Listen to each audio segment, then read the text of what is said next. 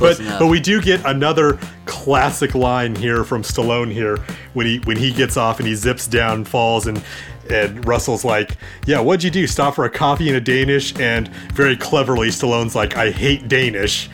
And it wasn't until I started looking into that and I was like, oh, Brigitte Nielsen, she was a Danish model. Danish. Yes. Yeah. Very clever there, Sly. Yeah, it's like, man, what's up with the fucking just lobbing grenades out of nowhere? Like, yes, man. It's like he's just like, I'm gonna take out whatever I want on whoever I want, you know? Right. I hope the next movie she was in, she's like, I hate men who are under 5'5". Yes. Some shit like that. Get hers back in. Yeah. Hi everybody, this is Brigitte Nielsen. You're listening to Children of the Atoms. Hello everybody, welcome back to the podcast. We're back. Again. Yes. This should be a fun one. This one. Yes. It's a movie like I think we've mentioned off the cuff more than once, just in everything else we've watched, starring the two stars of today's movie. We're doing from 1989 Tango and Cash, starring Sylvester Stallone and Kurt Russell. So the summer of Stallone continues and maybe even winds up. I don't know. We'll see how much more diving we want to do into his catalog. But I got to say, as far as his movies go, this is up there personally. Like before we even decided to watch it, like it ranked amongst my favorites for both Kurt Russell and Stallone. How about you? I have to agree with you. It's good. It's a lot of fun. It's 80s. It's every cliche you can think of. Yeah, it's like, yeah, I like it. I don't know. I'm almost speechless. When you say every 80s cliche, like they hit everyone. I guess I didn't realize like how well they hit everyone is represented full of. Like the only thing that was missing was captains who disliked their wild antics. Like both their captains seemed pretty in their corners. Good call. Pretty reasonable men. Yeah, the angry captain is not there. I agree with you on that. Right. But yeah, they squeeze one thing. Everything else into this movie though. They try to get, the damsel in distress, the buddy like cop partner. Yes. Yep. The evil, chewing up the scene villain. They've got it all. It's Jack Palance, and he has a special place in my heart because of some of the movies he's done. And he's one of those actors to where as soon as you see him, you know exactly how he's going to deliver his lines because there's no variation in his delivery whatsoever. He's always the same guy. It's always whispery and gritty and tough. And wheezy. Yeah, pretty wheezy. Whether it's Curly from City Slickers, Grissom from Batman, or I know him from classic films. He did a lot of like cowboy films and stuff like that. But if you know like the movie Shane, it's a very good Western. Oh, the John Wayne movie, right? Not John Wayne, no. That was a John Wayne? No. Very, very early 1950s. Shane. It's a very classic. The names Alan are escaping Ladd, me. Gene Arthur. There you go. Okay. Thank you. Got it. Yes, but that's one of his earlier roles in that one. He plays a villain. Yeah, surprisingly enough, he plays a villain in that one too. Wow. But yeah, Jack Palance goes back a ways, but you're right. He's always like just that. And just that breathing, like it's Jack Palance. Yeah. It's just you can't mistake him. He plays menacing very well. Like I'm seeing younger pictures of him. I'd never seen him like as not like an old guy. Basically, goddamn dude, he was very menacing looking in his younger days. Always, man. He's got like that leathery face, man. Like yeah, like you believe he really was a cowboy in the Old West, like he could really strike a match on the side of his face and smoke. Oh, dude, for sure. Yeah. Like, I definitely buy him as a tough guy. Yes, 100%. Sure. There's no convincing me on that whatsoever, yeah. Yeah, absolutely. But one movie I see him a lot of, The Outlaw Gore. Mystery Science Theater did that, and he was the villain in that one. I don't know if you've ever seen that right. One. It's yes. It's the Italian kind of Conan of the world knockoff. Yes. Ooh, boy. Another classic. His performance in that is a particular highlight. It's hilarious on its own. I completely forgot about his role in that. Wow, that's crazy. His outfits in that movie really sell it too. But before that, I think the first movie I might have seen him in, actually for me, it might have been Young Guns. Oh, yes. He plays Murphy, right? Yeah. Yeah. The Murphy Lawrence gang. Murphy. Yes. Yeah, that's right. I completely forgot about that one too. I love that movie. Yeah, and I think like cowboy movies, like they were popular like when like when our parents were coming up, you know what I mean? So by default, like we're aware of a lot of these fucking movies, and I never really got them, to be honest. Like the old cowboy movies, I didn't get it. So like the cowboy movies that like I guess like appealed to me, like Young Guns, like this one was pretty good. Then as I got older, you know, we obviously got Tombstone, got Earp, you know, and shit like that. But I never got a lot of the old ones, like, you know, you're mentioning maybe like Jack Palance might have been in, but Young Guns for me was the first, like, I guess my generation's fucking intro. You're like, here's your cowboy movie, kids. Yeah, I think I would agree with you on that, because I never, even as a kid, like I remember watching like TBS and like shows like Gunsmoke or right, you know, those things, like they never interest me. Like I was like, I can't watch this. I will watch like the Munsters or the Addams Family, any of those old shows from the 60s. But man, I couldn't get into the Westerns. It wasn't until I got older, it was definitely in the 90s and later when I started appreciating, you know, the spaghetti Western, Sergio Leone, you know, Clint Eastwood type of things, Shane, as I said. You know, you go back and you watch some of those classic movies and you really enjoy them. But yeah, growing up I was the same way. I didn't relate to Westerns until, Young Guns came along. I remember seeing that on VHS, and then I actually went to go see Young Guns 2 in the theaters. Oh, yeah. Because I love the series so much. John Bobby was in it. It was a big deal. That's right. Got killed the first 5 minutes. It's classic, though. It's a lot of fun. Yeah, it was. Man. Oh, man. So anyway, quick dive off of Jack Palance. He's a villain in Tango and Cash. And as far as this movie goes, like the plot itself, I really enjoyed, because it's a buddy cop movie, but it's not a buddy cop. It's an approach we hadn't yet really seen, I guess, where it's two cops like from LA, like one from Beverly Hills, the other one from downtown LA.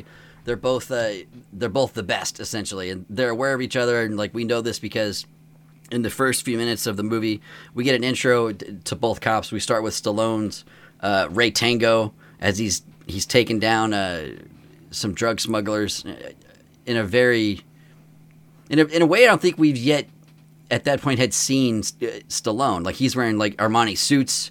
He's very, you know, very well put together. He's not shirtless and oily and screaming and shit. Like, you know what I mean? He's very non-Rambo. So much so to the point that during the very scene after he successfully takes down the drug runners who are in a big semi truck, and it's Robert Zadar. So there's another face that you're gonna see and recognize. You're like, I know that fucking shit anywhere. Yeah, let me ask you this, because not until this watching did I think I put this together. So Robert Zadar, when he gets like he's in that truck, he's the same guy that's in the prison, right? That they have a fight with later. Yep. Yeah, to this day, like I had never put that together until I went back and watched these scenes. I was like, okay, it makes sense why he's pissed off at this guy. Right, yeah. It's like, why is this big guy just yelling at poor little Stallone like that? Yeah, but apparently, like, during this truck, is this where he broke the jaw and... Yeah, like, he comes flying, like, Stallone he's in a very fancy, tiny little car, and he gets ahead of the speeding semi-truck, and he empties his little handheld gun and puts in... I'm not a gun guy, so I don't know if this is a thing, but it's like he puts in bigger bullets, like, into this little gun to take out this truck. Which you can't do. Like, he has a 38. Right, that's my question. Like, is that possible, or is that, like, some fucking, you know, some executive decision crawl into the jet belly kind of shit? Yeah, because I couldn't figure it out. I didn't know, because to this day, like, I watched it on TV, and I was like... Was he emptying it out with like the bullets spent, and he was just like, okay, I got to put a fresh batch in, or was he replacing the regular bullets with some kind of like special high octane bullet or something? I don't know. It doesn't. That's make how any I understood sense. it. Is he just got out of his car, he parked it, he dumps six good bullies out and loads them with bigger ones, kind of like Eddie Valiant in Who Framed Roger Rabbit, fucking when he went to Toontown. And he just proceeds to take out this truck, and that's when Robert Zadar's character goes flying out, and he lands on his face and breaks his jaw. But then during this next scene, as the local PD are kind of flipping Ray Tango shit because he's out of his jurisdiction, it's the chips. Yeah, it's always out of the jurisdiction, man. Always. Out of his jurisdiction, always, yeah. They're trying to prove that he doesn't really talk about there's no drugs in the truck and things like that. And at some point, one of the cops goes, "Who do you think you are?" Another cop goes, "He thinks he's Rambo," to which Sylvester Stallone replies, "Rambo is a pussy."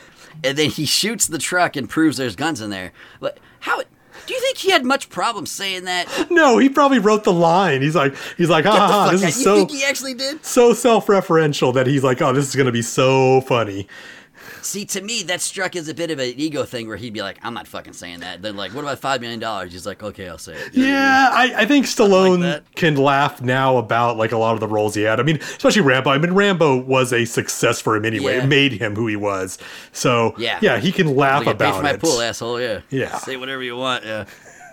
Yeah. Yeah, but I was very surprised by that. I was like, damn, that is holy shit. Yeah, I never thought about that. I always just thought it was like, ha ha ha. It's like, being self-referential. That's very clever. Ha ha. Right. But, you know. Like, besides Van Damme and Jean-Claude Van Johnson. Like, you know what I mean? Yes. A lot of these guys don't really make fun of themselves too well. Like, you're not going to see The Rock ever make a joke like that in anything Well, he's ever yeah, like I would say The Rock's kind of the exception there, but everybody else that you kind of name off are like people who aren't just like have the Stallone money anymore. You know, they're not known anymore. You know, Right. The Rock might be different. Rock's gonna have a shit ton of money, but he's just got such an ego, like he will never let that happen. Yeah.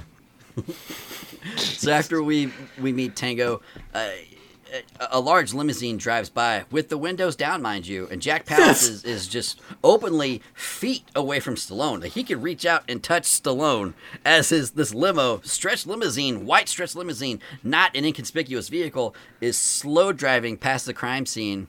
And the windows down, it's Jack Palance, and then it's two other bad guys who we later learn each one heads the respective territory of where Tango and Cash sheriff. You know, I have to point out too that while they're driving by, like pounds of drugs are just falling onto the street. You know, this spilling is out onto evidence. You know, blowing around. You know, everybody else is gonna get high or shit. I mean, it's just nuts, man. Yeah.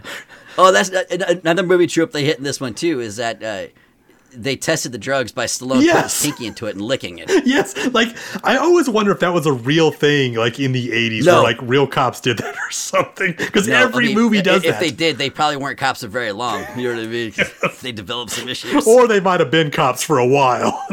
Yeah, either way, yeah. Something struck. Yeah. Struck a chord. Yeah, there might be a reason why they, turned heel all of a sudden. Right, yeah. I want to say, like, I read somewhere they always used like the little shaker kits because they never know if like it was poisoned by something. Like, you know, if a cop happened to discover the drugs and maybe did a lick test, you know, kind of thing. But I don't know. It could just be like a Reddit thing. Who knows? I don't know. I'll have to go back and watch Cocaine Cowboys one day just to see if they address that. Make sure. Yeah, they ever show how they do it? I know. I mean, if it blows any indication, that's exactly how they did it. So. That's right. So, I mean, as far as TV has told me, that's the way they do it, so that's the way it's done. Yep. So we then flash cut to what's his first name in this one? Kurt Russell's Cash. What?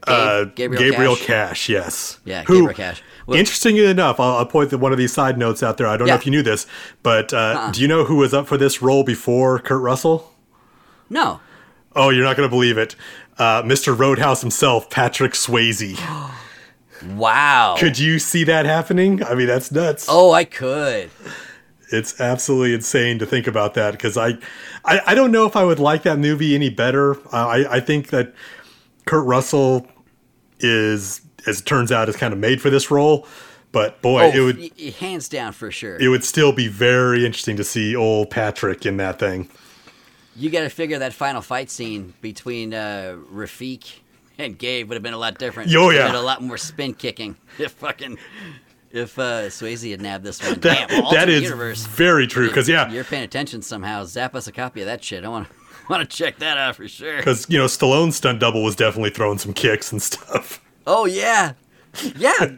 Oh man, damn it, sweet man. We could have gotten fucking Roadhouse in this. Yeah, because I mean, on the twist side of that, there, Russell was actually going to be considered to be Martin Riggs in Lethal Weapon.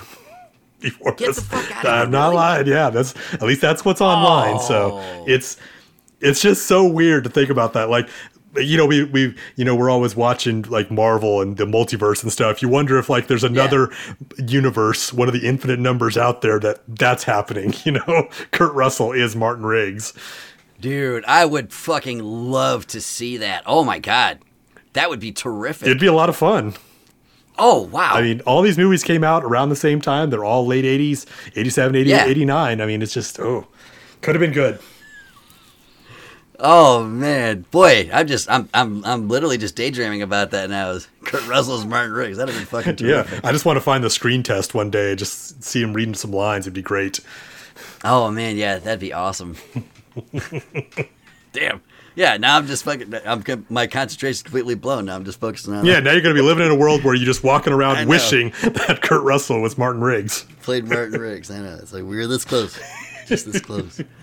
So we meet Gabe Cash and we go to his apartment right off the bat. It's very clear that it's an odd couple kind of situation with these guys, to where Gabe's very freewheeling. You know, he's kind of like a slob. You're very much he's, a slob. He's like, yeah, he's a really fun kind of guy. Whereas Tango's like, you know, the prim and proper kind of put together guy. So after an assassination attempt on his life, we catch up with Gabe at the police department, and there's already a little bit of intrigue being laid in to where he notices, like, he just leaves his gun in his desk, unlocked desk drawer. Yeah, that's a real smart which I think thing. is probably completely the way they do things. Yes. And he picks up his gun, and he can tell right away somebody messed with his gun because the sights were off. And he just kind of asks, like, who messed with my gun? And then he just like, forget about it. And then he just kind of lets it go. Once again, if you know anything about guns, it's not that easy to shift shites like that. Like, generally, you have to have somebody will do that stuff for you if it's ever needed. But I digress. So that's something that you could do, just like, you know. I mean, I guess you could hit it really hard with the camera, but here's what I don't understand. Well, and I'm jumping ahead just a little bit here, but the gun was pulled out and somebody was fucking with it. Put back into his locker. Yep. And then for some reason the gun is stolen again. Yes. I'm trying to figure. Maybe we'll talk about it when we get to the points here. When we get to that, because I'm That's all exactly confused. the way I understand it. Okay, but the real question is why. But we'll talk about that here shortly. Right. Okay. Right. Yeah. So we get to the point to where Gabe is interrogating the would-be assassin, and he gives him a lead on somewhere to go for a drug bust. And it's at this drug bust that Tango and Cash actually smash right into one another. Like, they're both there investigating, and Tango's like, this has been my case for months, and I've been on these guys kind of thing. You gotta get out of here. And Cash is like, I've been on it for a few hours, and I'm already caught up, so we're doing this thing. And as it turns out, this whole thing is just one giant setup. Like, they get there, there's a dead government official there, and like the cops come pouring in, and you know, it's like they're both just aghast. Like, they're both shocked. Like, I don't know what's going on here. And it just goes right to a trial. Like, and this is all within, like, a few minutes. Like, this movie moves at such an efficient pace. There's no drag in this whatsoever. There's a lot of stuff in this movie, and we'll talk about it when we get to each one of them. But there's a lot of stuff in this film that, like, strains credibility, and you know, you just kind of got to go with it. Because, yes, like you said, you're arrested and you're arraigned, like, the next day. Which, okay, instantly. you can be arraigned within 24 hours. That's fine. But, you know, it doesn't go to trial. I mean, there has to be, you know, discovery and, you know, lots of different motions. And they've actually got to hire an attorney. You know, that shit. I mean, maybe it did take some time, because as we learn, the gentleman in the truck, he did break his jaw, ends up in prison, and doesn't have a broken jaw anymore when he's in prison. So maybe it was a few months. So maybe a few months went by. I don't know. Excellent point. But it's pretty ridiculous thus far, because the setup is the setup is that Jack Palance's character, who is talking to his two underlings, played by James Hong. So good, so good. I love James Hong. And Mac, and the fact that James Hong and Kurt Russell have no interaction in this movie is a fucking travesty. Oh my god. Yeah, I don't know how they don't have any screen time. Especially because, like, that's, you know, the guy he played, Quan, like, his territory was Gabe Cash's territory. So we know they interacted off screen. They had to have, like, if he was like, this is the one I was rooting out my plans, like, it's this guy. Like, so there was, I don't know. It felt like a missed opportunity for a nice Big Trouble Little China. Oh, very much so. A little bit. Yeah, because I mean, if you know Kurt Russell, I mean, anybody will say, yeah, I know him for The Thing and Big Trouble in Little China. Like, no disrespect to this movie, but those movies will eclipse that as far as Kurt Russell is concerned. So yeah, and arguably James Hong too. Like, you know, he's yeah, going to always be known as Lo Pan for Big Trouble. Yeah, it's either that or, you know, I just remember him showing up in The Golden Child. Yeah, but yeah, like, I know him as Lo Pan, and that's it, really. I mean, and it's like famously because he's so good in that film too, just so terrific. Entertaining. Revenge of the Nerds 2. Oh, that's right, he was. Snotty. Yes. Yeah, Kung Fu Panda's dad. That is Everything right. all at once. Yeah. Yeah. Like if you ever like, he could do like he's lived on voiceover work. Anything where it's like got to be an Asian person, a mystic Asian. Like, yeah, he's the one you call for it. Yeah, he's terrific. And I think he's still alive too, isn't he? He's like in his 90s. Yeah, for sure. I think didn't he set some kind of a Guinness record for having the most movie roles ever? I don't know. I hope so, if that's true. I think that actually might be him, yeah. I don't think I'm making that one up. Fabulous actor. Yeah, for sure. So Jack Palance's character is the one, in his office, he's got this rat maze, and he's got these two, like, are they both white rats? They're both white rats, I believe so, yes. Okay. Or albino rats, rather. Yeah. So he puts him in this maze, and he's talking about how you get that he's playing a very intricate game with Tango and Cash, and he's leading them all around in a maze until they're on untimely doom, essentially. Like, he's very arch in all his scenes, Mr. Jack Palance. So during the trial and things like that, we pick up on the fact very easily, and we're also shown it as well from Brian Johnson's character, who works for Jack Palance, is that he's supposed to be English. Brian James's character Rakeen in this one, and his accent is, it's awful. It's not great, but his character he's got longish quote red hair, and it's got a nice little pony up in the back. Well, his character is in the background, like he's influencing all the witnesses and experts who are going to be testifying. Like he had someone falsify the confession tape they had. He had another cop just outright lie. He had someone else plant the gun. I mean, so they're doing what they got to do to get Tango and Cash. Like their whole goal is to get them out of commission, but they don't want to kill them because it would make them martyrs, essentially. So they have to make them seem like they're bad cops to sully their reputations, and that's the whole point of the movie so far. So talking about Brian James, like this is interesting. Yeah. Apparently, when this script was put forward, this character Rakeen only had like 2 lines in this thing, but to help him spice it up a little bit, it was Brian James' suggestion that he do this in this English Cockney accent, and apparently Stallone liked it so much that he increased the amount of lines this guy had, gave him bigger roles in this film. So, hey, lesson to anybody out there, sometimes you just got to take a chance and do something right off the wall, and it'll, at least get you a few more lines in a film. Dude, it's wild that because he talks a lot in this fucking movie. Like he is in this movie, like a ton. It might be his biggest role. You know what I mean, for Brian James. Yeah, I mean, I know him. Like he always shows up as a bit player in a lot of movies. So I know him from like 48 Hours, Armed and Dangerous, Red Heat. Yeah, Red Heat. Yeah, he just shows up in random films, but he's never. Yeah. He's not a leading man. I mean, with a face like that, you're not going to be a leading man. But like he can always play a heavy. Like he's really good at that.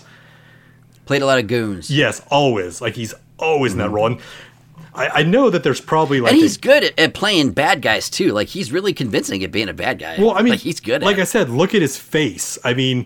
Yeah. He does play a good guy in The Fifth Element. I did forget about that and not. Oh, he's the president, right? Yeah. But I think the first thing I saw him in was Enemy Mine. Oh my God. Dennis Quaid and Lou Gossett Jr. He was in that film? I remember that movie. I don't not remember him being in that film. He was one of the guys enslaving the alien people on that planet. Okay, makes sense. Once again, a villain, right? So Yeah. He kidnapped Davage's and Jerry's kid. Wow.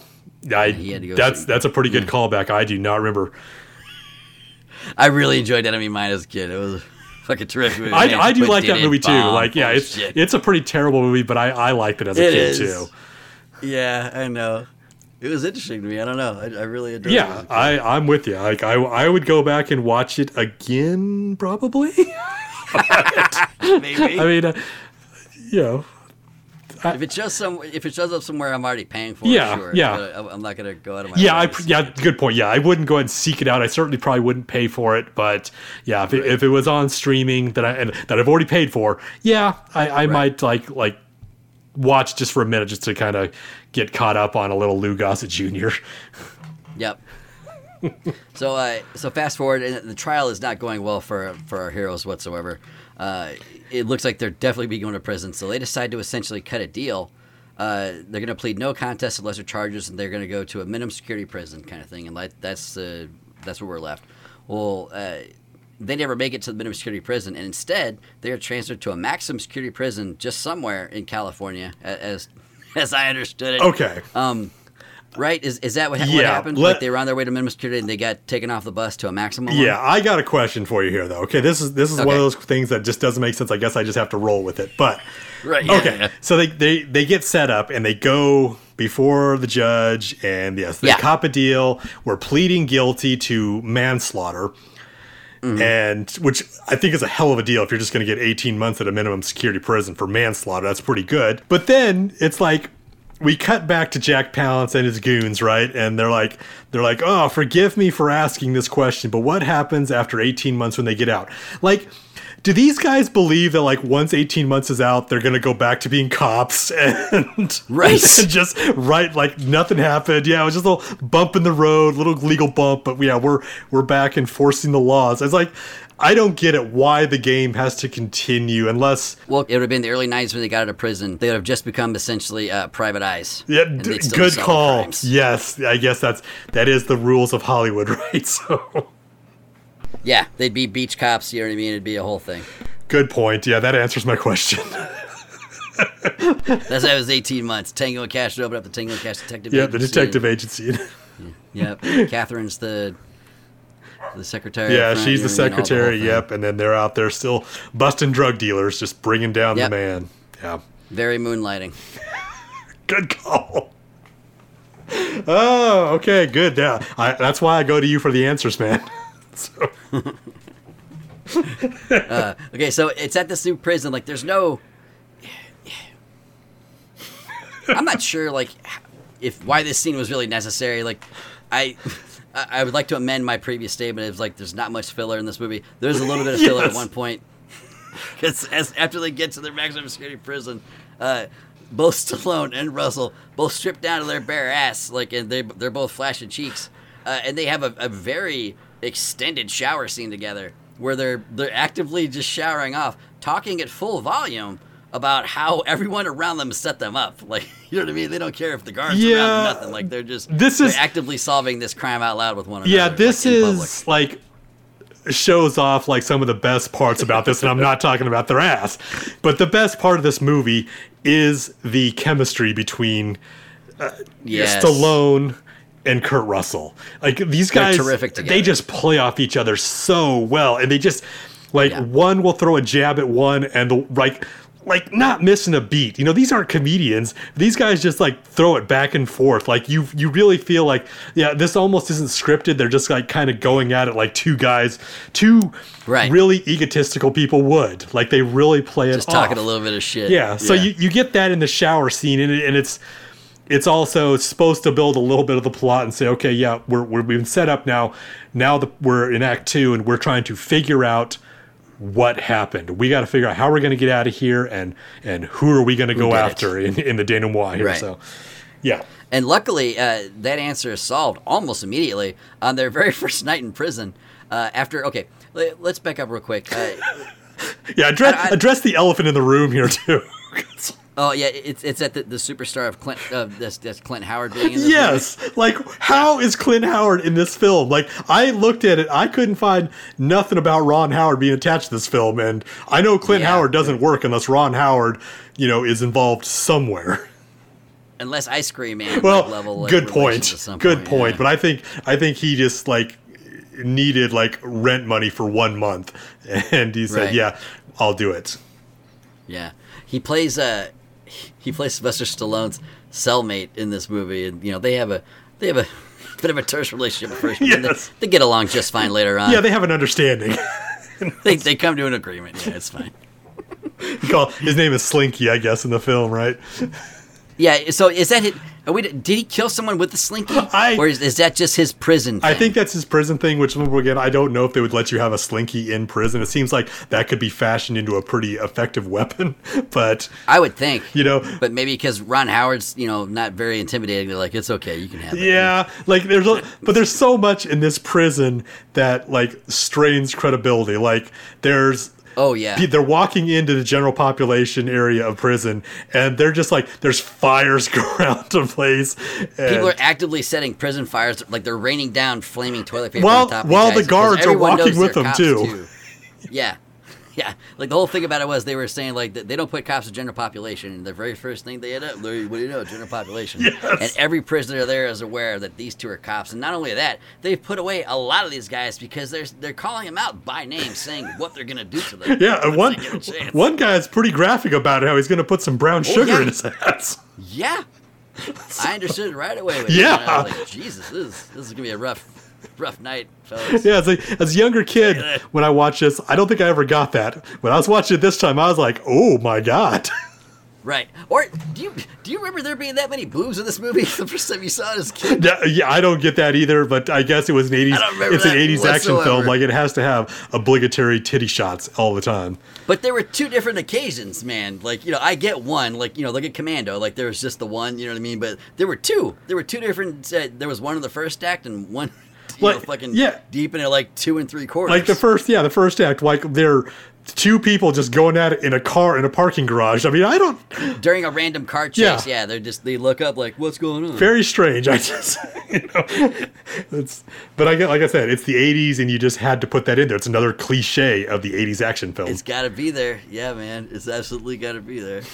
So anyway, their first night in prison, they literally both just lay their heads on their pillow ever so gently. Like, and I don't know how they're going to have a good night's sleep where they are, but it looks like they're going to try. Yeah. And almost instantly, they are just fell upon by just dozens of large individuals who beat them senseless and stuff them both in sacks and drag them to some unknown labyrinth. the laundry room. What, is that what that's supposed to be? It's the laundry room. Jesus They toss them down the laundry chute. It looks like the lower decks of the Enterprise. You know what I mean? Yes. It's fucking massive. There's steam girders everywhere. Yeah, it's fucking ridiculous. you almost expect to see Freddy Krueger in the back there, Dude, fucking A, yes you do. because there's like chains and steam and shit blowing around. Yeah, it's crazy. Yeah. And it's a pretty like Lionheart Van Damme level fight coming up. Because both our guys, like, they take on the entire prison. And they're both being very successful. Like, they kind of take the fight different directions, and each one is kicking individual ass. And then they're cornered against one another, and then the entire prison just jumps up on them. So, yeah. Cut forward a couple of minutes. They're both literally strung up, hanging over tubs of water, basically. And at this point, Brian James's Rakeen, who is not a prisoner, and Jack Palance's as yet to be named bad guy, both saunter in from the shadows into this fucking prison where, like, there's no guards around. Like, there's dozens of prisoners just out, like, roaming. Like, it's just it's a wild concept for a movie. But I mean, given, like you said, it's the 80s, you let a lot of stuff here's go. my problem. Yeah, I have a lot of problems with that scene like that, because it's like, number one, when they pull in Tango out, like, Tango kicks the guy in the face and he falls over the railing and basically just kills dies. The guy, railing kill. But like, railing it seems kill, like sure. like this prison is like the Wild West. Like, nobody oversees anything going on there, and a little bit later we'll get even a more crazy shit that happens in this prison. But I mean, like, what kind of prison just allows, like, prisoners to be let out and just do what the fuck they want in the prison? And, like, none of these prisons have anything else to do. Like, when they're let out, they're like, oh, I'm not going to try to escape or riot or try to just kill the guards. No, I'm just going to go ahead and just beat up on another, prisoner. Yeah. Like, it makes no sense, but like you said, you got to go with it. They have a very strict code that we're not meant to understand. That's right. Yeah, it's a rough prison, but these guys are pretty disciplined. Yeah, they have rules. So Jack Palance and Rakeen, they both show up, and they want to lead the torture. Like, we get the sense that they're definitely going to be killing Tango and Cash right here, but they're going to make it last quite a while. So they string them both up, and in a scene that, to this day, I still don't know how to feel. Brian James' Rakeen literally rips a giant power cable out of a cement wall with his bare hands, mind you. It makes no sense. Their whole goal is to then use this fucking, I'm guessing 220, just coursing through this fucking line to playfully shock Tango and Cash to death. Once again, but they're gonna do it one at a time. Like, they're hanging over pools of water, like their French fries getting lowered into the vat, and you know, they're both kind of saying their goodbyes to one another, asking about family. How does you the know, circuit and things like breakers that. not Like, blow in this prison, man? They're just like I have so many questions. Yeah, they're just You know what I mean? juicing them, man. let's move on. Yeah. Oh, and by the way, But I yeah, don't want to tell Jack Palance' character, like, you're getting me out of here, old man. I'm gonna fucking get you. You know, nothing like that. There's a lot of things. it's just nuts, man. So yeah, it is pretty wild. And mind you, too, Robert Zadar's character shows back up during this point too, because he's going to take every ounce of I guess ass kicking out of Stallone that he can get. But he ends up being pretty ineffectual in the whole big prison fight as a whole. They kind of save him for later on in the movie. Yeah. So as Tango and Cash are being rotationally electrocuted, somehow a good SWAT team just comes piling in. Right? And it's only a handful of them, and there are dozens of prisoners, and they all flee. They scatter like cockroaches. And there's no investigation that follows here. None whatsoever. Like, nothing is Jack Palance done. Literally, he takes 3 steps backwards, back into the mist. It just fucking disappears out of the... How did he get... I don't know. Like, Yeah, how did he get out? they explain it off a little bit later that, if you have enough money, you can get anything you want in this prison. I was like... A wizard did like, it. Yeah, I That's what get they're it. explaining there. I get it if you could, like, I can sneak some drugs in. I can, get other contraband in. I don't think you can Right. buy off half the guard staff and then not have somebody notice, Yeah, It's and not just- even that, too. Like, we learned that the person who sent the good guards in to save them is the assistant warden. Of the Yes, prison, who the happens to be assistant Gabriel warden. Cash's, the assistant warden who happens to be Gabriel Cash's former commanding Like, yeah, officer, basically. yeah. So they have a long-established friendship, and they hug each other and things like that. And that's my question, too. If this guy really is like a retired, high-ranking police officer, and he's now the lieutenant warden, is he really that ineffectual as a like a vice warden? He can't clean up the prison? Yeah, it makes no sense. Like, like he's just a warden. Like, he knows things are going on in his jail. Right. He just walked in on the whole thing. He knows what's happening. On a potential double murder, and he's like, what are you gonna he do? doesn't lock the place down. No. It strains credibility here. And then at the end of the day, he's like, you have one option. You can escape from a prison that I help run, Right. And here lies my... This question just hit me today. I've seen this movie, I don't know how many times, as both a kid and an adult. When the vice warden or whatever he is, Matt, Sikowski, the assistant warden, when he realizes that Tango and Cash are there, why was his first call not to the prison system to be like, hey, I got these 2 guys here, come and get them. You can take your minimum security prison. It's a big mistake. Right? I don't know. Yeah, Why is that not the first thing? Like, but their first plan is like escape, and they're like, fuck yeah. Because You know what I mean? man, I've never put that together. That is amazing. Because like earlier in the film, like you got the 2 police captains are together. Like, I can't figure out where they went. Yeah, both police captains of Tango Oh and Cash my God. are actively investigating their disappearance. They can't find these guys yet, and their first thought wasn't like, "Hey, we should call somebody." Why Matt doesn't pick up the phone and say, "Okay, I totally believe you were set up. Why are you here?" Right. Yeah, because Right. like he You obviously guys would can swing have no yourselves up record of down it. there. Right. Yeah. Jesus! Wow.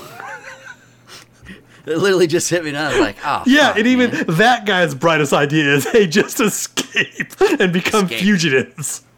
Yeah, and not even escape. Like, it's a pretty elaborate escape plan Yes. too. Like, even by prison standard, like they're not making masks and smuggling out dirt in their shoes or anything. But I mean, they have to do like some great escape level kind of shit. Yeah, he's got to get onto garbage duty, then sneak across the quad and not get seen with all the cameras around there, climb up a tower.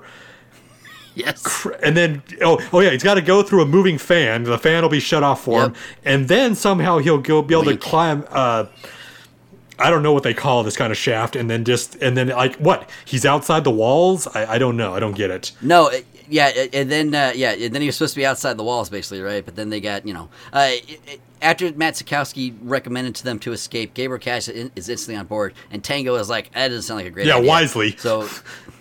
Yeah, which is probably a pretty good. He's like, I don't trust Sikowski. He's like, well, it's, Gabe is trying to convince him, like, you could trust him. That Tango's kind of got a point because it took a couple of crooked cops to help them get to where they are. So, maybe trust this guy isn't the greatest idea. So during the escape, obviously, it all goes wrong. Poor Matt Sikowski's body is then dumped essentially into Gabe's path as he's trying Once to again, escape. the assistant warden is murdered in your prison system. And and there's guards just all with it because they're the guards are following another prisoner down.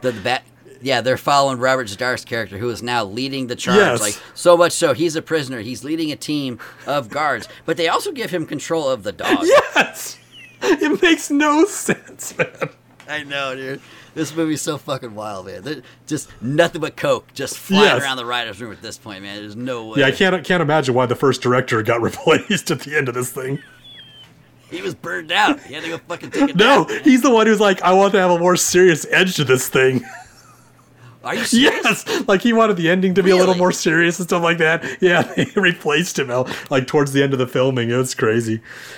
How serious did he want the ending to be? Well, I mean, not completely serious, but he wanted a little more serious than what you got in this thing. I mean, this is like this thing just jumps off the rails as you go further into this thing. It's wild as fuck. Yeah, man, it does. So, so during the escape, Tango then comes to Cash's aid. Which, once again, how does he do that together. Too? How does he get out of a cell? How does he catch up and get ahead of him and come back to where Cash is trapped? A good question. Well, I don't know. I guess every other prisoner can just come and go in their cell in this prison. Right, so yeah, why can't Tango? Yeah, good point. Good point. So during the escape, the part of their escape is foiled, or the last part of the plan, like the plan was like they had to then zip line over, or on electrical lines, mind you, in a pretty bad torrential rain. Yes, there's lightning and shit. Like it's nothing but pouring rain coming down them. They got to zip across these power lines with a belt. And by the way, no, not a. Yeah, that's their entire safety gear is just a leather belt. That somehow slides just perfectly down a wire that's not really inclined either, by the way. No, it sags in the middle. Yeah, it's pretty level. Yes, but yeah. So Gabe makes the first daring escape, and he drops in the trees, and he makes it over the line, and hooray! And as Tango is going to escape, his progress is then foiled by Robert Z'Dar, who is only known as, quote, the face in this movie. He should be called the Jaw. He should be the Jaw, absolutely. And then they have a pretty big fight, these two. Like, they really kind of go at it. And then after Robert Z'Dar's character is summarily disposed of, which, once again, I don't know how he's electrocuted. Like, he falls onto insulated wires. Make any sense. So yeah, I don't know. So why didn't electrocute Tango and Cash do the same wires? Yeah. I don't know. Just ridiculous, man. I don't know. At one point, too, Kurt Russell's character asked Stallone, he's like, you don't know anything about electricity, do it? And it's like, I don't think the writers do either, man. They don't know shit about electricity. Yes. They just go with it. They're like, water, electricity, that'll work. Okay. Right. But we do get another classic line here from Stallone here when he gets off and he zips down and falls and Russell's like, yeah, what'd you do? Stop for a coffee and a Danish? And very cleverly Stallone's like, I hate Danish. And it wasn't until I started looking into that and I was like, oh, Brigitte Nielsen. She was a Danish model. Danish. Yes. Yeah. Very clever there, Sly. Yeah, it's like, man, what's up with the fucking just lobbing grenades out of nowhere? Yes, man. It's like he's just like, I'm going to take out whatever I want on whoever I want, Right. I hope the next movie she was in, she's like, I hate men who are under 5'5". Yes. Some shit like that. Get hers back in. Yeah. Guys with speech impediments, I hate them. Right, yeah, something. I hate really handsome millionaires. Take that, fuckers. Yeah, zing. Right, yeah. Okay, so it's at this point too, they if the one lesson we've learned so far from this movie is that these two work better together, so instantly, the moment they escape prison, what do? Is they leave one another's company, and they go to try to solve the crime that they're both fucking implicated in, mind you, separately. There's no game plan, too. Like, I don't understand, like, were they just going to go off and just do their own thing, and then maybe they'll run into each other, or was there a plan to, like, hey, you go check out this person, I'll go check out this person? I don't know. If there was a plan of what they did after they escaped, it was never once established at all. Yeah, the only thing that Stallone tells Cash is like, "Hey, if you get into trouble, go find my sister at a strip club." Yeah, Jesus which Christ. is like the cleanest and brightest I've ever seen. Oh my God, of that nature. Yes, ridiculous. It looked just like the Double Deuce after the remodel. Yeah, of Roadhouse. that's right. Yeah, I wonder if people were taking ideas from each other. Another Miss Swayze. Man, damn it. See Yeah, right you there. could have, Oh, like, it would have just flown perfectly if that was it would have been case. so good. Yeah. Yeah. See? Damn it. In another world, man. Just passing ships in the night. Yeah, that's right. Yeah. So both our heroes, they then go on to start investigating separate parts of the crime, which is lucky. Like, they both don't end up starting investigating the same people because there are multiple people involved in this conspiracy, and each one picks a different bad guy to go after. Yeah. So it's as they're going through, essentially, it's like they're knocking off, like, this guy here, you ratted us out, and this guy here, you fudge the audio, and tell us who did it. And from this point, they then put it together that Rafik is the is that his name? Am I pronouncing that right? Rakeen, yeah. Why do I keep saying Rafik? Yeah. Rakeen, Yeah. played by Brian Who knows? James, with his Cockney accent. How Rakeen is his name, and he's supposed to be English. Like, I don't know, man. Anyway, so they get put onto him, and it's at this point too that that Kurt Russell's character he needs to find Tango because he has some evidence that can clear him. He's like, I got to find him. So he goes to this club and he's looking for Catherine. Yes, a young Terry Hatcher, like. Yeah. I still remember, like, I remember Very seeing her, early like, on in her when I career. first saw her in this film, like, I didn't know who the hell she was, but I was like, man, that girl is hot. Yeah, she was just, absolutely gorgeous. And, yeah, she went on to do a lot of good films going on forward. Oh, and TV shows. And too, TV man. shows, She's that's right. Arguably, she's known for probably what Lois and Clark and Desperate Housewives the best. Desperate Housewives, I'd say, is probably what she's most known for. But, yeah, Lois and Clark, Yeah. I forgot about that one. Yep. Yeah. I mean, a lot of people did except for Dean Cain. So. That's true. But what else does he got going for him? So Nothing else, man. You ain't got jack shit. oh, poor Superman. One of the best live action Superman we've had on TV is doing it right now with fucking Superman and Lois and Tyler Hoechlin. It's amazing. I haven't seen Shitting it. all but over okay. Lois and Clark. Yeah. Oh, dude. We'll get to that one later. You're missing out. It's really good. So it's at this point, too, Catherine recognizes Gabe, and she the cops somehow catch up to Gabe in this club, and she then distracts the cops with her super sexy dance routine, so that Gabe is able to kind of maneuver around them in this giant club, and he gets to the back to where she is, and then they have this conversation, and they both get out of there together. Which this is what I know this film from. I remember as a kid, I would see the movie trailer. Like, this scene always showed up in the movie trailers. It's Kurt Always. Russell in drag, trying to sneak past the cops. It's And not even, like, it's done well, too. Like, Yes. It's not cartoonish. It's not insulting. Like, he looks good. well, You know what I mean? I don't know. Like, I feel like somebody would probably recognize him, but, like, I guess you're supposed to believe that. Being LA cops, you would figure they'd recognize the biggest detective they have in their department. Yes. Yeah, fucking A. Like, you would hope. But I will say, it is they do kind of make the LAPD kind of woke in this. Oh, in my that God. They both address Kurt Russell as ma'am and lady, like, while, you know what I mean? Yeah, but at the same time, like 2 lines later, he's like, "Hey, Dykes on bikes, Captain." Yeah, okay, So, he did instantly erase it all. Yeah, That's fair. Yeah. 1 step back, 40 steps backwards. Yeah. So, Yeah, you know, absolutely. It's Really fucked that one up. But they managed to escape, and then you pick up right away that Gabe and Catherine have a connection. Like, they're both hitting it off. There's a lot of chemistry there. And Tango and Cash, like, their reunion scene is pretty good because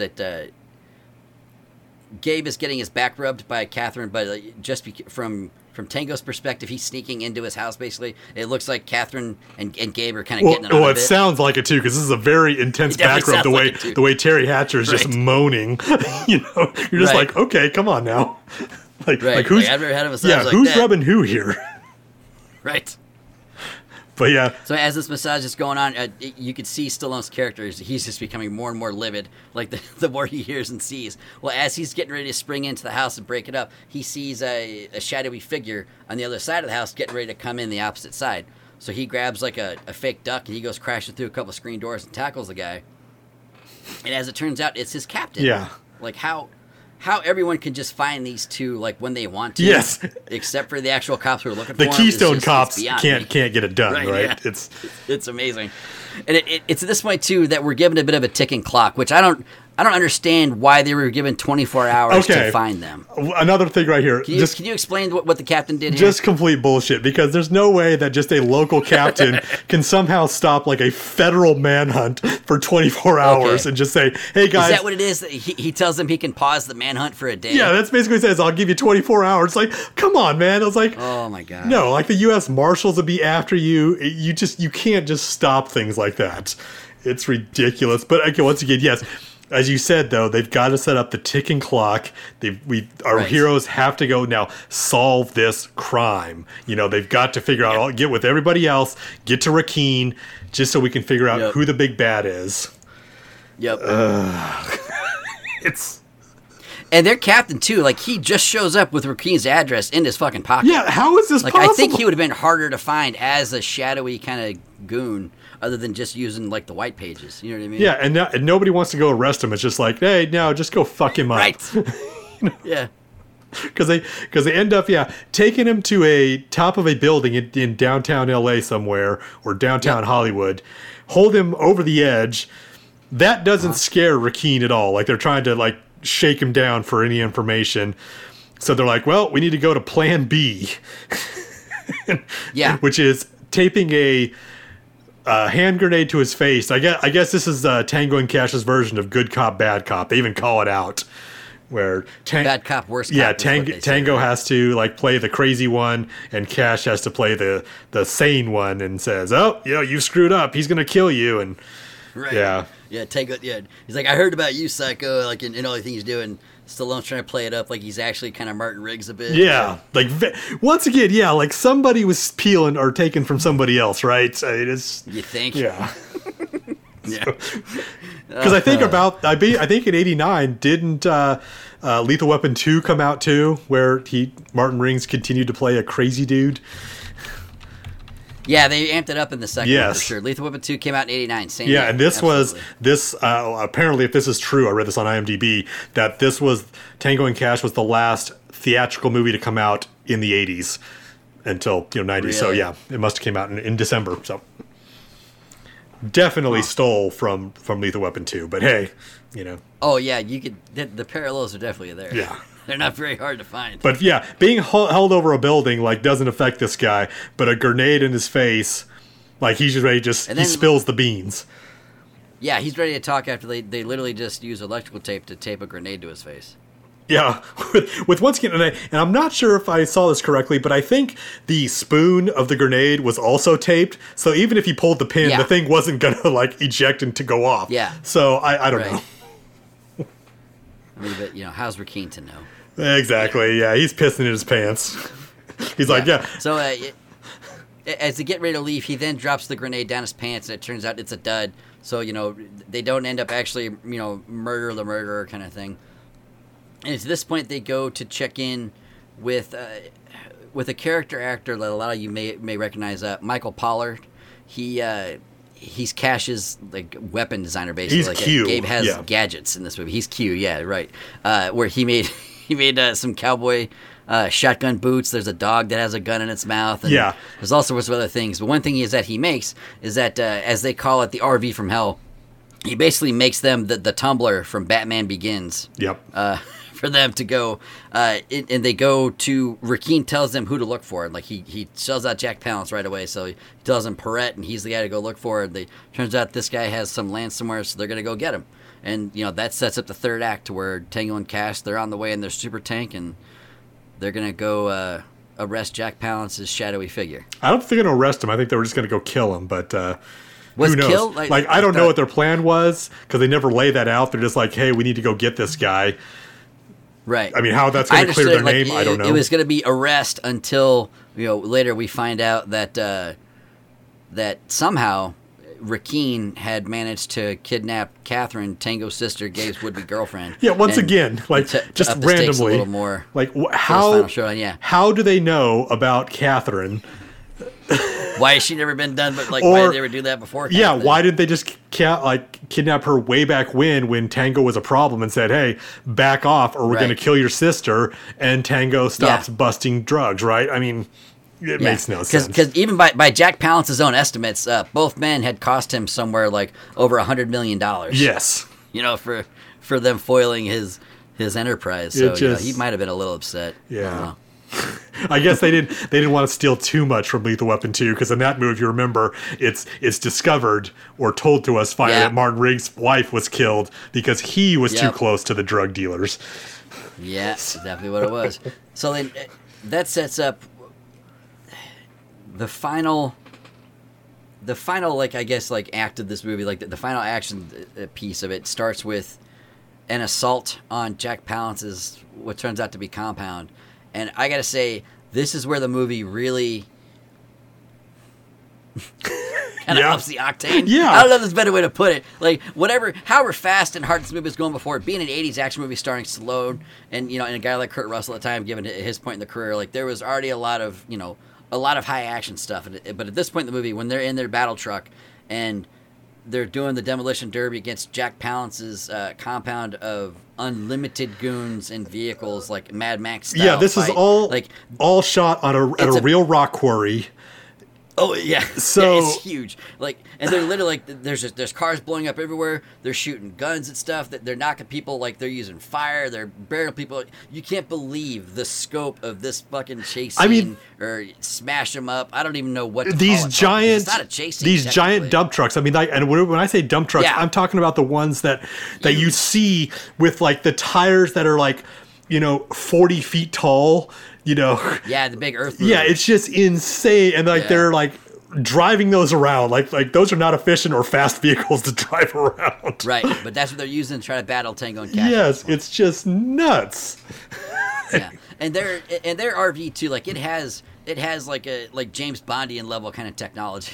Like, they're talking to Owen on a straight up FaceTime kind of monitor as they're shooting missiles and shit. And there's like bat contraptions. Like, it's wild, like, what's going on. Yeah, it doesn't feel like the same movie because it's so out of left because field, it's not just how wild this part. Like, it's because why the turn. The here? screenwriter and the director were big James Bond fan and said, "Hey, I want Q's lab, and I want things blowing up in his lab, just like every time James goes to see Q. And then I want a cool." Yeah, that's right. You're not really a James Bond film watcher, right? You haven't seen very many. No. Yeah. So, like, every James Bond film ever, he goes to Q's lab, and Q's always working on some random crazy shit that's really cool, but sometimes, like, it always doesn't work right. So, like, things break or blow up. But he's the guy who designs James Bond stuff. Yes, Q makes all of James Bond's gadgets. But it doesn't work sometimes. Like, but the stuff that James Bond like gets is like successful stuff. But so what I'm saying is, every time, like, James Bond, like, he gets his mission right in every movie, and he automatically, like, there's a scene where he goes to Q's lab. And, like, Q just has some things to give to him. It's like, oh, here, have these, cufflinks that shoot a bullet or something, right? So we'll give him those things. Here's your invisibility bubble gun. But at the same time, like, there's always stuff going on in the lab. Like, there's other people in lab coats around, like, experimenting. Like, they would have, like, that dog with the gun, and, like, like, I'm telling you, like, this was probably pulled exactly from a James Bond film. Like, something like that would blow up. Like, it just doesn't work right, and then James would make, like a quip that would piss Q off, So, yeah, the director, writers, huge James Bond fans, you can tell, because, even the vehicle he gets is, like, a vehicle that Q would design for him, except Q would design it out of an Audi or a BMW, where this film, they get a Chevy, like, minivan to build it out of. Yeah, essentially, right. And I think their relationship's probably a little different, like, in that I don't know if Q is supposed to be James Bond's dad, but they do. Kurt Russell's character does sort of hint that maybe Owen could be his father. He's not family, right? Yeah, he's like, maybe. Right, and he goes, maybe. It's like, oh, shit. Yeah. Q and the James film, no relation. He's just like a super, wizard when it comes to gadgets and other science stuff. Got it. Yeah. So they destroy, I don't know how many vehicles and how many guys they get through, but it's whatever Jack Palance's character's goon budget is, as far as his criminal enterprise goes, it's got to be massive. I mean, wouldn't you say that they've already put him out of business, basically, by, like, killing all his goons? So, like, he's got nobody else to, like, move all his guns. He's got a warehouse full of guns that are just sitting around, like, not boxed up, bullets all around. It's crazy. Yeah.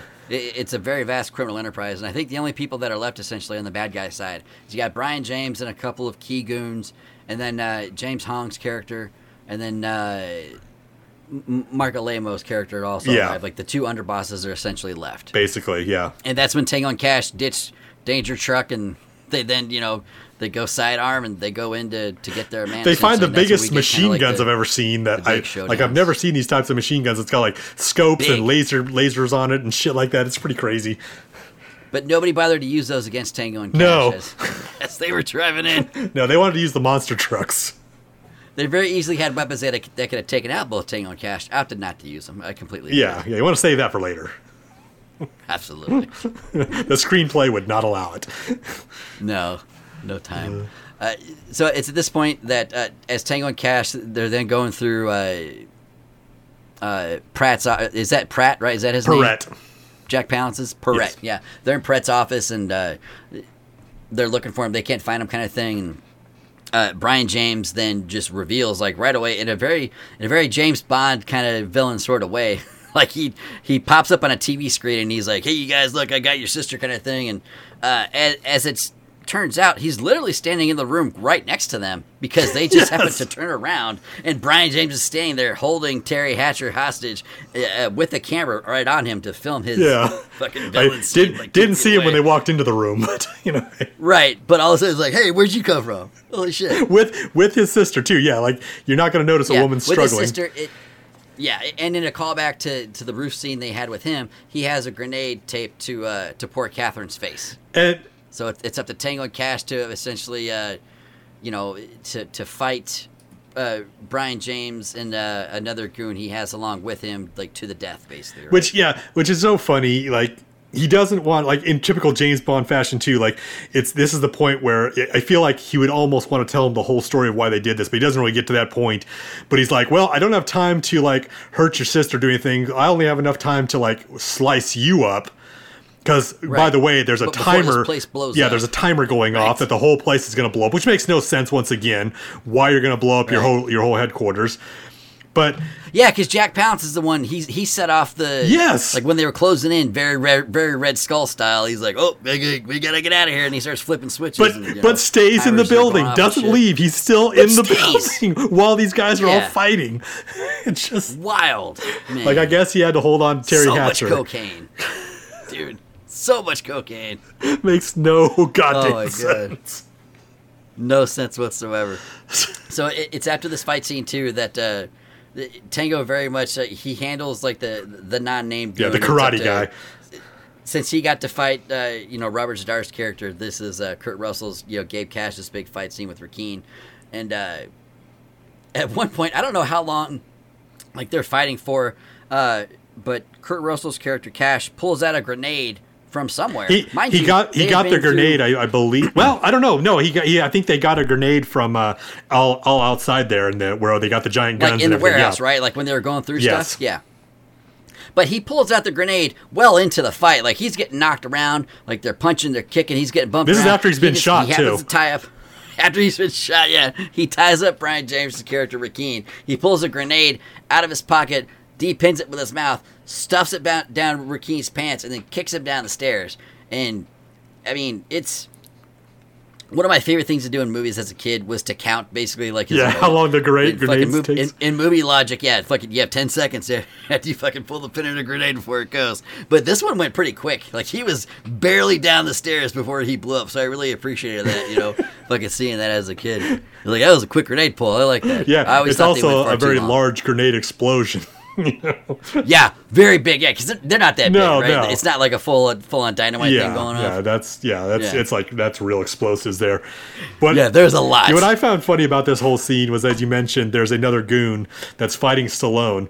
And I kind of feel like Stallone probably pulled some rank on Kurt Russell here and said, "You know what? Yeah, you're going to get to fight like the more known actor, but I'm going to fight the guy who fights and makes the fight look a lot better." Because the other guy is like doing spin kicks and Stallone's like kicking him back and stuff. Working. Like, Stallone went to the director and said, "This, like, Kurt Russell's not going to outshine me. I want my fight to do all this, this, and this." Right, and he's like, "Okay." Yeah.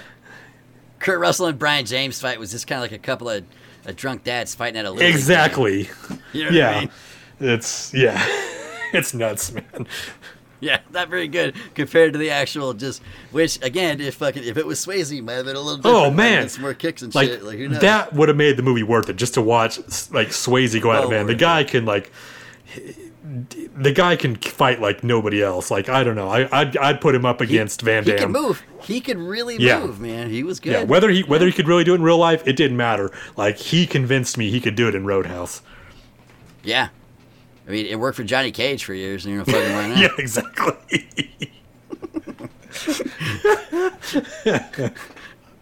So after more of our bad guys are just dismissed and done with, we're down to the final guy. That's Jack Palance. And during this time, too, as Terry Hatcher's character, Catherine, was thrown to the ground, this whole long fight scene with Brian James and Kurt Russell's character went on for quite a while. She could have maybe escaped, or maybe she tried to escape and was foiled. It's never really known. All we know is that as soon as Brian James's character explodes, they turn around and in kind of a Bruce Lee villain sort of Enter way. the Dragon.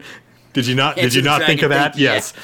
I did instantly, yeah. There's a curtain just kind of goes away, and there's a bunch of mirrors. Like, it's Jack Palance holding Catherine hostage from multiple angles. Like, you see many different mirrors set up Funhouse style. And it's up to our heroes to use logic, quotes, to figure out which one it is. Because, they only have one bullet each, apparently. And, they have to try to kill him before he kills Catherine. I don't know. It's weird. So as Jack Palance, this character, is kind of doing his final pontification, they both, like, on the count of 3, and 1, 2, and boom, Cash uses his gun boots, Tango uses his fancy little pistol. Yeah, okay. They both... Gun boots. Okay, we didn't talk about this, but this was something that was set up throughout the movie. Shotgun boots, mind you. Yes. Yeah. But somehow he's able to aim that son of a bitch just perfectly. Yep. Headshot. Yeah. What makes those things go off? Because he had been kicking his feet for like the last 20 minutes. I don't a lot. When you do see him like bounce, like the first time and on this time, like you see him reach to his boot, so he's pushing something. I assume. I will give him that. So there's supposed to be a trigger inside his something. boot? Is that what we're not understanding? Yeah. Okay. But I'll give him that. How they don't go off just normally though makes no sense. If you're just running on them. But hey. Yeah. Or fighting a giant man. There's so many questions. Yeah, grenades going off around you. I mean, shit. Yeah, just fine. Gun boots are good. And they actually...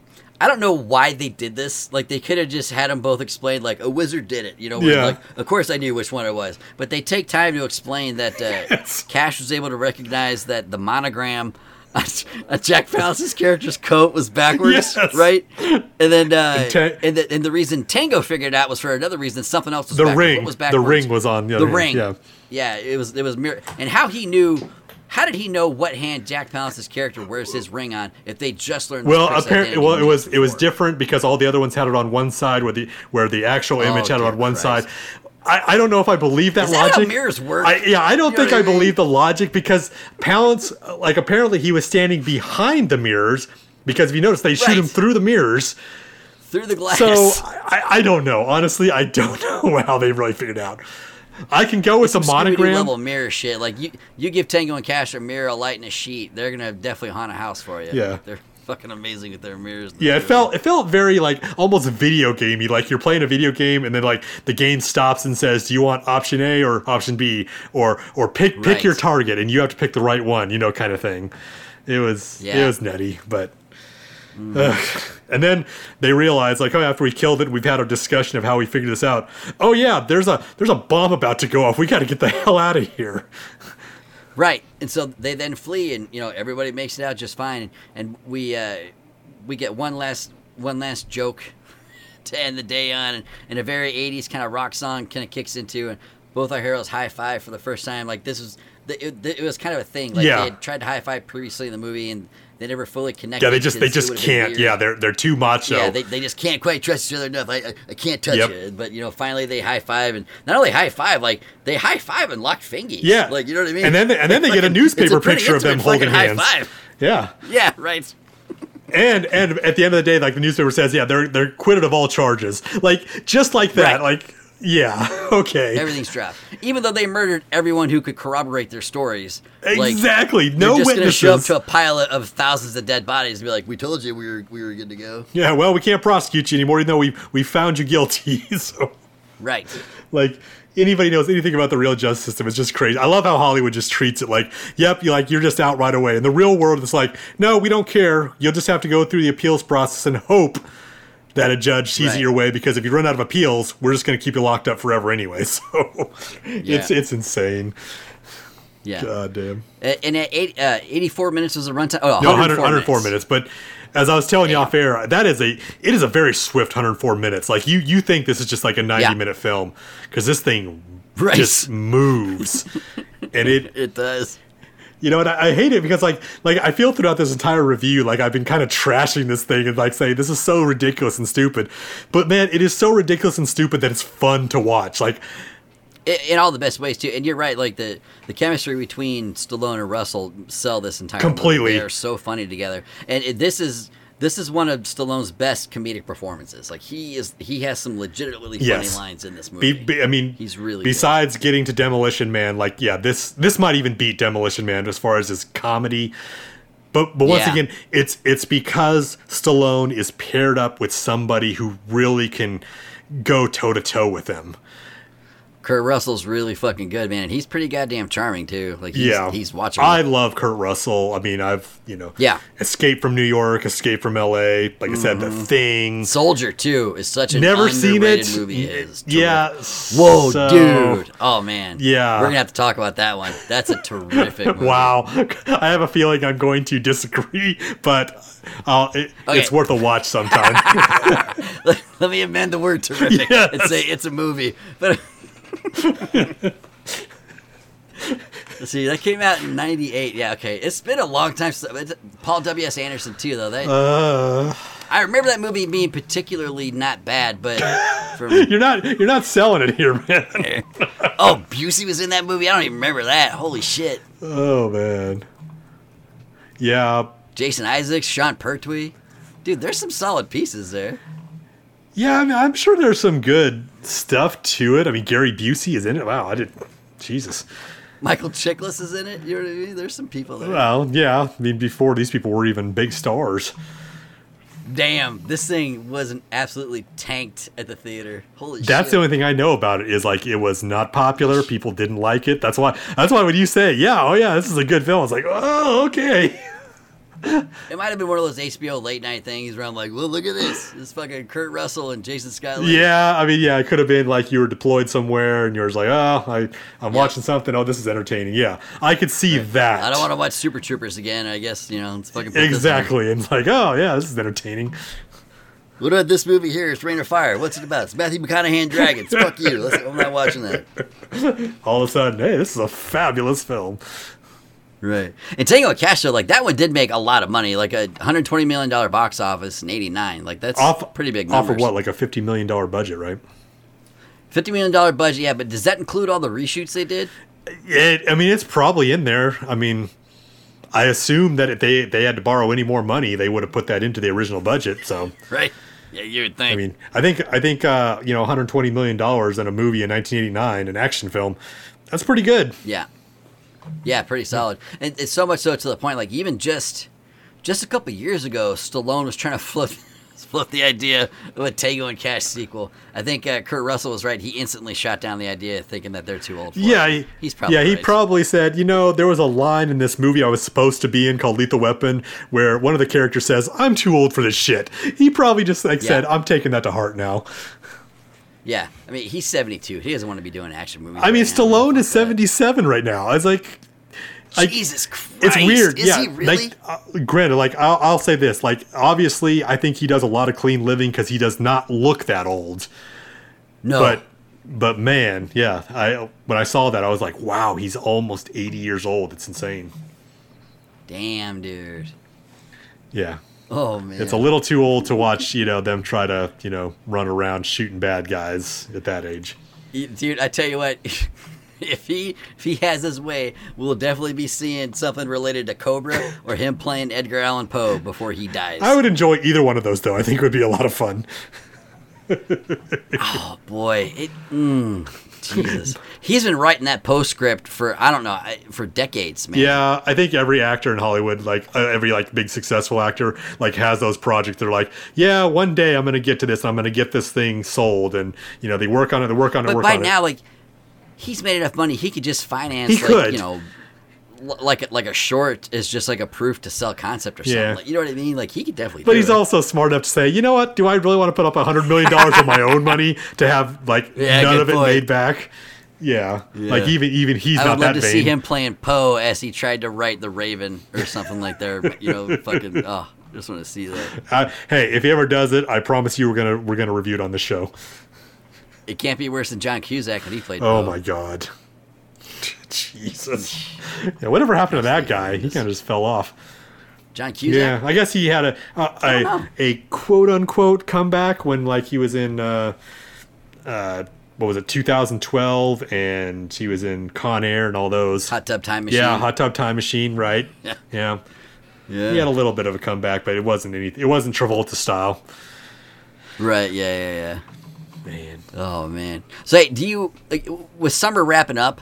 Do we want to try to squeeze in one more Stallone starring film, or maybe start edging out of Stallone and we could see one that he was briefly in, but maybe not he's the star of? You know Which what I mean? one? What are you thinking of? I don't. Have you sat down to watch Guardians 3 yet? I have not, because I've just finished up Miss Marvel, and I've got a lot to say about that show. We probably need to talk about that on the next show sometime. But yeah, I have not got to Guardians yet. I want to get to it, so I'm taking it. Stallone is in it. He's showing up. He's back as he's a Ravager. Yeah, he's back as Stakar. Okay. I had a feeling he would. So do we want to do that, or do we want to watch something else of his? Because there's one more we could potentially watch that I'm not sure. You know, it's. Or we could just end the summer of Stallone now, since, you know, the summer's kind of up, and just kind of do what we freewheel. No, we can leave it as a surprise, because we are. We'll I will say it this out. is that I was thinking about this today, and it's very strange that, you know, we're vastly approaching our time of horror again, where we're going to start reviewing some horror films as we get closer to Halloween. So yeah, I'm kind of sad to see this summer of Stallone like winding down, because I've really enjoyed having these discussions about the good, the bad, and the ugly of his library. Well, luckily, we haven't even scraped the surface of this one yet, so well, there's much more. Yeah, that's true. I mean, he does have some other garbage out there, but you know, you take out Rocky and all that kind of stuff. Yeah. We didn't do Rambo 2, Rocky 3. Well, fucking I'm Stopper My Mom Will Shoot. I'm sure our listeners would say that, you know, we can't finish up Stallone without doing First Blood or Rambo First Blood Part 2. Really, you can almost do it as a double feature. Yeah, for sure. Because those are the two films that. God, I want to say those are the films that made him, but I always have to say, like, yeah, Rocky, he was at least, you know, nominated for an Academy Award, so. I mean, but I still will stand by my statement that Rambo is really what like shot him into the stratosphere as an action star. Yeah. Well, I'm looking over his list. We have done a lot of his movies, but there are a lot of his top ones we haven't even touched. Which is either, crazy. so It's just absolutely there's nuts. a lot of territory there. Yeah. Because I bet we've done a good baker's dozen. Yeah. Just so far. Well, we can leave it up to some of the listeners too if you guys want to, you know, let it be known in the comment sections there that what you would want us to do. Do you want us to do, you know, Rambo, or do you want us to like sit through something that's really horrible, like Stop or My Mom Will Shoot? I'll watch it. Yeah, I will begrudgingly watch it, but I will watch it. Yeah. For anyone curious, you can find us at our home on the web at adamsnerds.com. It is adamsnerds.com. We have a contact page there, so you can just drop all suggestions or anything there. We get everything nice. I will say, though, with Ahsoka is fascinating. Oh, my God. We're a couple of days away. I can't wait. Man. I've gone back and I've watched. I wanted to see. I'm pretty up on the Ahsoka animated ones, like just having finished like Clone Wars and Rebels and everything like pretty recently. So I've gone back and I've done like all of Rosario Dawson's stuff as Ahsoka in live action. And I gotta say, I think Have you watched Boba Fett again since the first viewing? No, like I've almost refused to, but I've now that you're saying this, I kind of feel like I might have to. I'm saying it's upon second watch, man. A lot of the complaints I had the first time, I don't feel No way. There's no way. Intensely this time. I'm telling you, man. Okay, you go back and watch the original trilogy. Like after you seriously get done watching Return to the Jedi, and then go watch fucking Boba Fett, and you tell me how bad you think that show is. Like, I think given. It's easier to complain about it, to make it feel like it's not as good as what it is, when we're literally comparing it to The Mandalorian and Andor, which Andor is possibly the greatest piece of Star Wars lore we've seen live action. Very fair point right there. I would agree with you. And The Mandalorian on its own too, like it's global. Like it's in the zeitgeist. It's not going anywhere. Like it's part of our culture. Like it's just fucking there. Like, you know what I mean? So these are two fairly big properties on their own. So I think having Boba Fett compared to that, like it was easy to be like, well, this isn't as good as the other two, but the other two are really fucking great. But on its own, like I rewatched Boba Fett, getting into it, and I went back and saw the Mandalorian stuff where we had a lot of the Grogu and Ahsoka interactions, and because of that, you get the full episode and a half of Boba Fett just dedicated to the Mandalorian. Man, wow. I thoroughly enjoyed watching every episode of Boba Fett. Wow. Like, I just finished it again, and I was like, this is great. Like, I really didn't even mind, like, him riding the Rancor and shit, because it's definitely leading, like, they're setting up Grogu, going to be riding the Mythosaur soon, like, and all that. It's just, like, you go back and you appreciate, like, the Dave Filoni of it all, like, where he's putting in all these small pieces from a couple of years ago that we're starting to see now maybe come to fruition. Like, you know what I mean? It's just, it's tight storytelling, and it's making me appreciate it on a different level, which I didn't maybe the first time I saw it. Maybe I just did not see the same thing you watched second time then, because everything I remember about that show, I was just cringing on it. I did not like that series. The only thing that was good about that was the Mandalorian episodes. Because other than that, I was just like, I'm not going with this. Like, I'm not going with the whole redeemed bad guy training with the locals and, learning mystical arts. Like, I'm just, it doesn't fit.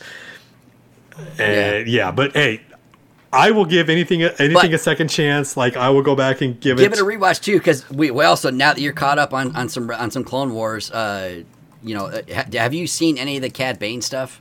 Yes, Wars? I've seen him in some of the episodes of the Bad Batch. I've seen him. Yep. God, he was on something else too. I remember, right? But but I've seen him. I've seen him in some of the animated shows. Yeah, so I know who he is now. At least it makes more sense why fanboys would be all excited to see him in that show. Right, and just that face off with him and Cobb Vanth, man. Like, damn, like this is fucking intense. Like, there's a lot of really fucking just terrific pieces throughout that entire series. Yeah.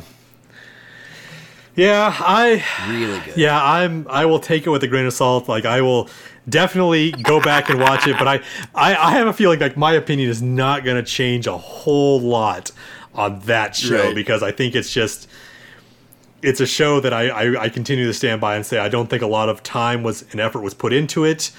I think it was a placeholder for The Mandalorian.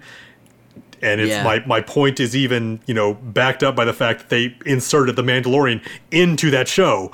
It's like watching the shows from the 80s and you had to have a guest star show up there just to keep it interesting, Yeah, well, that's how you spin off The Flash, is they have his very own episode. Yeah, one day we'll have to watch the Flash movie, dude, and just the movie, to see how bad it is. I don't know if I got 2.5 hours in me to watch it though. So. Oh Christ, dude, that's a tall. Oh yeah, man.